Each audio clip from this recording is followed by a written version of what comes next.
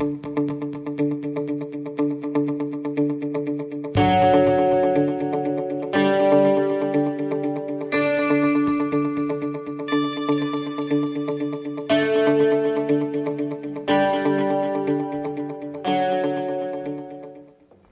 Jesus entered Capernaum, a centurion came to him asking for help. "Lord," he said, "my servant lies at home paralyzed and is in terrible suffering." Jesus said to him, "I will go and heal him." The centurion replied, "Lord, I do not deserve to have you come under my roof, but just say the word and my servant will be healed. For I myself am a man under authority, with soldiers under me. I tell this one, go, and he goes, and that one, come, and he comes. I say to my servant, do this, and he does it." When Jesus heard this, he was astonished and said to those following him, "I tell you the truth, I have not found anyone in Israel with such great faith. I say to you that many will come from the east and the west and will take their places at the feast with Abraham, Isaac, and Jacob in the kingdom of heaven. But the subjects of the kingdom will be thrown outside into the darkness where there will be weeping and gnashing of teeth." Then Jesus said to the centurion, "Go, it will be done just as you believed it would." And his servant was healed at that very hour. This is the gospel of the Lord Jesus Christ.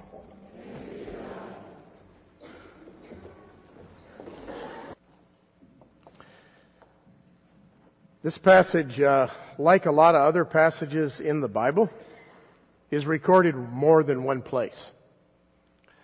Some of the stories are recorded only in one gospel. Some of the stories are recorded in multiple gospels. Sometimes, like this occasion, a story is recorded in two different gospels.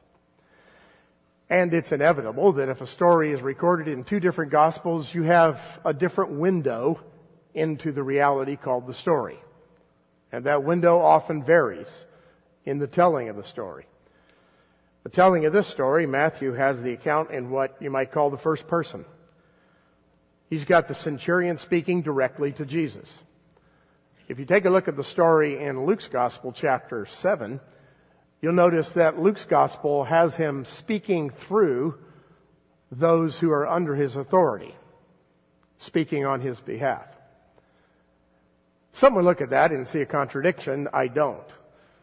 I don't see a contradiction because if you know anything about first century literature, or any kind of literature for that matter, you realize that on routine occasions, people speak as though the individual who initiated the speech through a person is speaking in the first person, because they have the authority to speak on behalf of that person as though the person was standing right with them. I say that to make a point at the very beginning of this whole thing. I know that there's some of you who, if you have not already faced it at the university, will eventually face this. You will go to a class that is a class on New Testament or some other biblical literature class. And what you may find is a professor who basically thinks that what you have in front of you on Sunday morning is an interesting spiritual description of a reality that, first of all, cannot be seen, and second of all, cannot be verified. In other words, many professors, especially in the religion department at IU, would suggest that these stories are non-historical. Either they are not history at all, or that one story contradicts the other. Let me say up front something. If you wish to believe in God, there's plenty of evidence to suggest that God exists. If you wish not to believe in God, there's what you might call evidence for doubt. And so you make a choice. When you approach a subject matter like this, for those of you who are about to, you have the same choice on your hands. There are ways of interpreting the text and looking at it historically that could, if you choose, lead you to not consider these documents to be historical. But let me assure you, there is plenty of evidence to suggest that they are historical and fully reliable.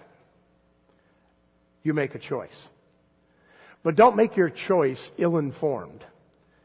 Let me put it another way. Bart Ehrman is not the final word. Most of you don't know who Bart is, but if you take a New Testament class at IU, you will encounter him. As a matter of fact, I think Bart Ehrman is a description of not so good scholarship. I say that because I want you to be prepared that there are realities that you call scholarly realities that will undermine your faith. And you have a choice to make. I don't usually talk about this too much and don't have the opportunity to teach about it. But let me just give you a testimony, just for a minute. I was raised in the context of a religious community that was thoroughly committed to the Scripture and believed it to be Word of God and the historical record of Word of God. Along the way, when I decided to go to seminary, never intending to go into the ministry at all, by the way, just to do philosophy of religion, I landed at Yale University, the divinity school there, and encountered a serious amount of doubt concerning the reliability of the text. As a matter of fact, most professors I had in New Testament would have agreed in some measure with the professors that you have at IU concerning the reliability of the text, the documents themselves. I listened carefully. I did my work. I wrote my papers. And I came away more thoroughly convinced than ever that the Scriptures that were delivered to the church were reliable documents of the things they spoke of. Whatever it is that you are about to experience, there are plenty of people like me who've experienced exactly the same thing and walked away holding on firmly to their confidence in the reliability of the Scripture. It can happen. It's a choice you make. And there's good reason to believe it. I want to say one more thing. I consider this to be the historically reliable Word of God. But that's not where I stop. Because if I did, it would be academic alone. I consider it to be more than that. I consider it to be very Word of God. The authoritative declaration from God to humanity concerning God's self and God's world, including ourselves. I think it's authoritative, and I think it's inspired by the Holy Spirit. Just so you know. And just so you know, there's really good reason to believe that. So don't give it up too quickly. Over the last 18 years, I can't remember how many people I've talked to about this issue in my office or on campus. I just want to say my door's open. That's what I do. If you're struggling, please come talk to me. Come talk to other members of staff. I'll just say one more thing, and this is a promo for ECC. My friends, there is no other church in town where the pastoral staff can do this kind of job in addressing these critical issues. None. If you got the issue, come talk to us. We do it. Now, about the text. This story, it's a wonderful story, and I'll borrow from Luke and from Matthew to tell the story. And here we go. This encounter with Jesus is an encounter with Jesus of a centurion, either first person or through another. The centurion is probably a soldier in the Roman army who may be an officer over 100 men. We don't know exactly. We also know that this Roman centurion is very likely a Gentile, which means he's outside the circle of faith. As a matter of fact, he's so far outside the circle of faith, he couldn't have entered into the temple area proper. He'd have to stay outside the wall of the Gentiles. This man, who's a centurion, outside the circle of faith, hears about Jesus and is fascinated by him. It's likely that he's what is often called a God-fearer among first century Jewish people. That is, a person who fears God, who loves God, and who's listening to the words concerning Yahweh, God of the Old Testament, the Hebrew Scriptures, and is following, but he doesn't quite know what the next step is. When Jesus begins to teach and to walk along Palestine, this man inevitably hears about him. He's also a man of great means. As a matter of fact, he's well known among the Jewish people. And this man, outside the faith, so to speak, but knowledgeable of Jesus, encounters a problem. The problem is his favorite servant is sick and dying. And he knows that he cannot heal him. He knows that the medicines have never healed this disease. And so out of desperation, he comes to Jesus. And he basically says, Jesus, will you heal him? It's a very simple request. And he has a very simple kind of faith. Jesus says to the people who are there, elders representing him and to those who are standing there, why should I heal this guy? Isn't that funny? You don't expect that from Jesus' mouth, right? You see Jesus as the healer, the one who loves everyone, the one who heals everyone. But Jesus says, tell me, why should I heal this one? I think it's an implication that Jesus made decisions about who he was going to heal and who he wasn't. Some people disagree. They think that no matter where Jesus went, he healed everyone. I think that unlikely. Because the power of God, through Jesus Christ, is still present among the church, and God does not always heal. But on this occasion, Jesus seems to indicate, I'm about to make a choice. Why should I heal this guy? And they say, well, there's a really good reason to heal him. Because he's filthy rich. No, that's not what they say. They say, the reason to heal him is because he loves this nation. Or read between the lines. This man is exceedingly wealthy. He's got a lot of influence. And with his wealth and his influence, he built us our synagogue. Is that enough, Jesus? Can you heal him for that reason? Jesus doesn't respond, well, because he's such a great person, because he loves the Jewish nation, because he doesn't respond that way. He just says, okay, I'll heal him. Okay, let's do this thing. Let's go to his house. I think it's as important to note what Jesus doesn't say.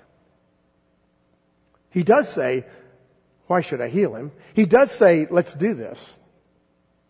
But he doesn't say to the centurion or anybody listening, why'd you wait so long? The guy's dying. If you really had faith in me, if you really believed in me, wouldn't you have asked before now? He didn't say that. He also didn't say to the centurion directly or through his ambassador, he didn't say to the centurion, why should I heal you? You serve the Roman Empire. And you vicariously are an oppressor of my people. You keep us under the heavy boot of Rome. Why should I heal your servant? He didn't say that. He also didn't say to the centurion, let me think about that one.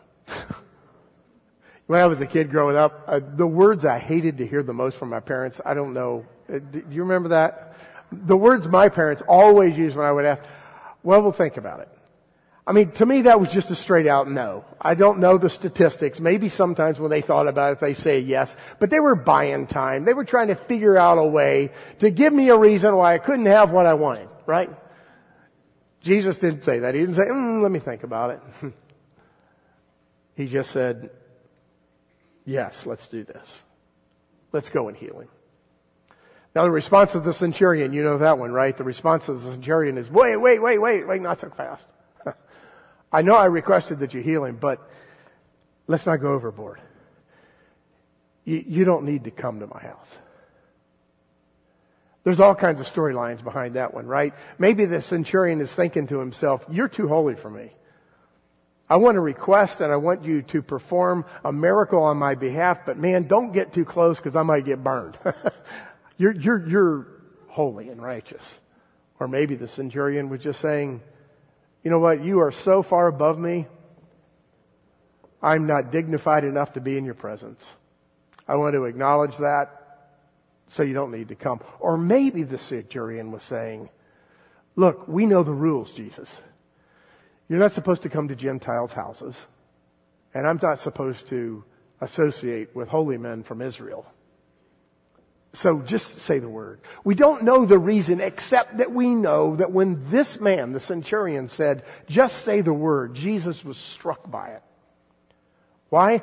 Because the motivation from the centurion, at least as to his words, was this: don't come because you don't need to come. Don't come because I understand authority, and you have authority over everything. I have authority over men, and there's people who have authority over me. And in that scenario, anybody who's an authority says, do this, and we do it. Do that, and they do it. All you have to do, Jesus, is say the word. You've got that kind of authority. Don't come to my house. Jesus is amazed. He says, I haven't seen faith like this in all of Israel. I've been walking around Israel doing miracles. I've been preaching the kingdom of heaven. And I haven't seen this kind of remarkable faith. And what is this remarkable faith? It's simple faith. Terribly simple faith. And what are the elements of that simple faith? The number one element of that simple faith is this: acknowledging authority. See, the centurion wasn't just saying, come do it, please, I know you can do it. The centurion was saying, remember the statement about authority? You're the authority over all pain and suffering and death. You have the authority to speak, just to speak at a distance, without medicine, without touch. You have the authority to speak and rebuke a disease and to heal. You've got that kind of authority. I acknowledge that, Jesus. That's why I say, no need to come to my house. The second element of simple faith on behalf of the centurion is a recognition of his unworthiness. It's not just, don't bother yourself because I know you have this vicarious authority that extends time and space. It's, don't come to my house because, look, I'm not worthy of that. It's a statement of humility. There's no sense of entitlement here, is there? Can I just pause? Isn't there sometimes a sense of entitlement with us when we ask Jesus? Maybe a sense of demanding. Maybe a sense of, I deserve this. There doesn't seem to be any of that with the centurion. No sense of entitlement.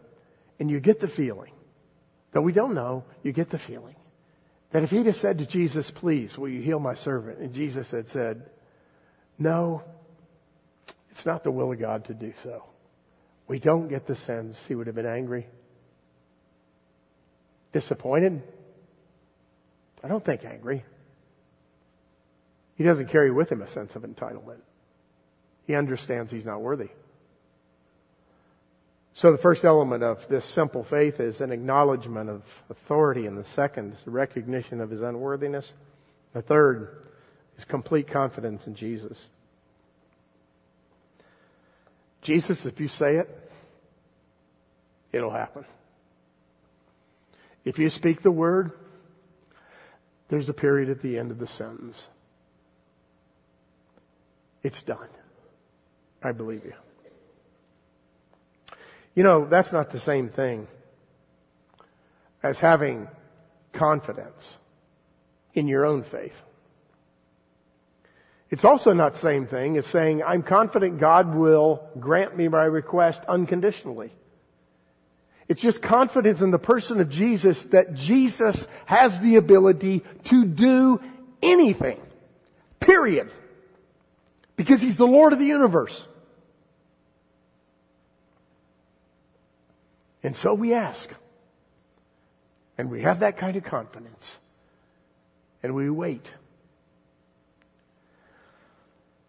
There's a fourth element to this simple faith.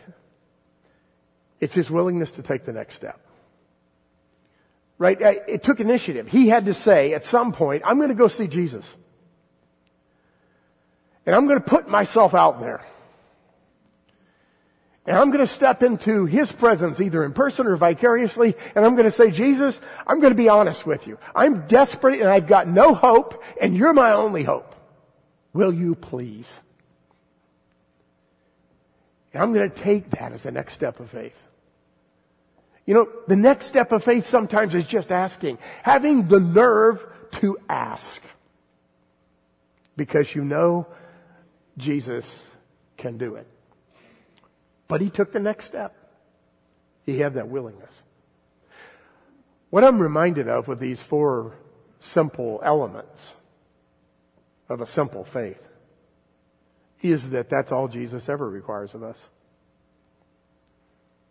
Wherever we are, He meets us, and that's all He requires.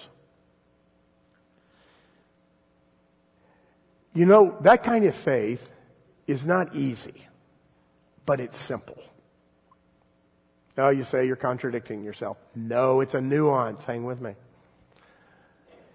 It's not easy because it takes courage. It's not easy because you got to believe in spite of the reality that's in front of you. It's not easy. You know it's not easy to take the next step of faith. But it's simple. I've never skydived. Okay? I'd like to sometime, but I think my son and I are going to have to come up with some sort of conspiracy so our wives don't know and we'll do it. We're just going to jump out of an airplane and then we'll come back and tell them it happened. But I've heard stories about skydiving and people prepare for it. I mean, the preparation is not necessarily easy. You got to go through it. It takes time. You go through the jumps. You figure out how it's going to come out. You know how to pull the cord. You get all trained on it. And then the day comes. And you're up there in the plane. And there's the ground, if you can see it. And you're right on the edge of the airplane. And you say to yourself, I can't do this. Your knees are shaking. Why? Because it's not easy. You've gone through the whole routine, but you're still worried you might crash. It's not easy, but it's simple. It really is. Jump. You don't have to jump high. You don't have to jump long. You have to grit your teeth when you jump. You don't have to look good when you jump. You just step out of the plane. It's simple, but it's not easy. Following the first service, Brian Horn, the music director, came up to me. He said, Bob, I want you to know that I'm a giver. And he said, I'm willing, if you ever get to the point that you want to jump out of the plane, I'll push you. So, like, thanks. Thanks, Brian. But isn't that the way faith is? It's not easy, but it's simple. You just believe, or you don't. And God says, I'm calling you to that. You don't need to understand everything about me. You never could. You don't need to understand everything about Jesus. You could possibly. You don't have to have perfect faith either. No, perfect faith is not necessary. It's faith in the one who is perfect that's necessary. There's a big difference there. You can have faith like a mustard seed, Jesus says. Tiny little itty bitty, almost invisible seed. That's all it takes. Or you can have the faith like that guy who came to Jesus, similar to the centurion, and had a need, and he wanted Jesus to help him, and Jesus said, okay, I will. Do you believe? I mean, I can imagine, I wasn't there. I can imagine the guy goes, I didn't expect that. He responds to Jesus, yes, Lord, I believe. Help my unbelief. Yes, Lord, I'm right here. Please kick me out the door. That's the kind of faith. It's a simple faith that Jesus requires of you. And here's the thing. That simple faith is always required of you. See, faith is not a static reality. We don't do it one time and get over it and then move on. Faith is something we do over and over and over again, like exercising a muscle. And you're called upon time and time again to have faith. And Jesus calls you to that kind of faith. What kind of faith is required? A simple faith. What kind of faith is Jesus asking of you right now? What's the next step? Maybe the next step is to accept Jesus. I mean, maybe you've been following along and you've been watching this Jesus narrative. And you've been loving every minute of it. This Jesus is amazing. Matter of fact, I think maybe this Jesus is God. This Jesus is incredible. And I'm following this Jesus because I think this Jesus is the way things ought to be. But Jesus won't let you stay there, you see. Jesus is going to ask you to take another step eventually. I don't know when that time's going to come, but the other step that Jesus is going to ask you to take is He's going to say, you think I'm amazing? You're right. You think I'm Son of God? You've got it. But what you need to do is to take this step of faith. You need to call me Lord. You need to say, you are my Lord. That is not easy to say. Life pushes against that. Your family might be pushing against that. Your history might be pushing against that. Your doubt might be pushing against that. It's not easy to say, but that faith is simple. Just say yes and mean it. Of course, that might not be your position at this point in your life. You may have said yes to Jesus as Lord. What's the next step that Jesus is calling you to? Is He calling you to take the next step in baptism? To declare your faith publicly? We got a candidate this morning following the sermon who's going to declare their faith in baptism. She's taking the next step. What is Jesus calling you to in the next step? Maybe you've been in this thing called the Christian faith for 40 years. Anybody been following Christ for 40 years, best you can remember? Is there any, not too many? Yeah, there you go. I knew there'd be some people in here. Most of you have gray hair who raise your hand like that. You've been around. I identified a woman in the first service. I said, I'm sure there's somebody here who's been following Christ for at least 40 years, Ruth Brooks. Ruth's like 97. You may not imagine how many steps of faith that devoted follower of Christ has taken. And she's 97. And I guarantee you next week, God's going to say it again. Ruth, it's time to take another step. What's the step that God is calling you to? It's inevitable He will. I love the song that the band sang. It's really a song. It's a song about Peter. It's a song about Peter stepping out in faith. And the name of the song is Oceans. And the words go like this. You remember them. You call me out upon the waters. See Peter stepping out of the boat? The great unknown where feet may fail. Faith is not easy, but it's simple. You just do it or you don't. And there I find you in the mystery. In oceans deep, my faith will stand. Now, is that counterintuitive or not? In oceans deep, I'm going to stand. But that's what Peter did.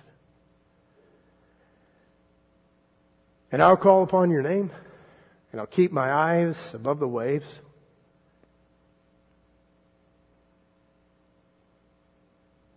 When oceans rise, my soul will rest in your embrace.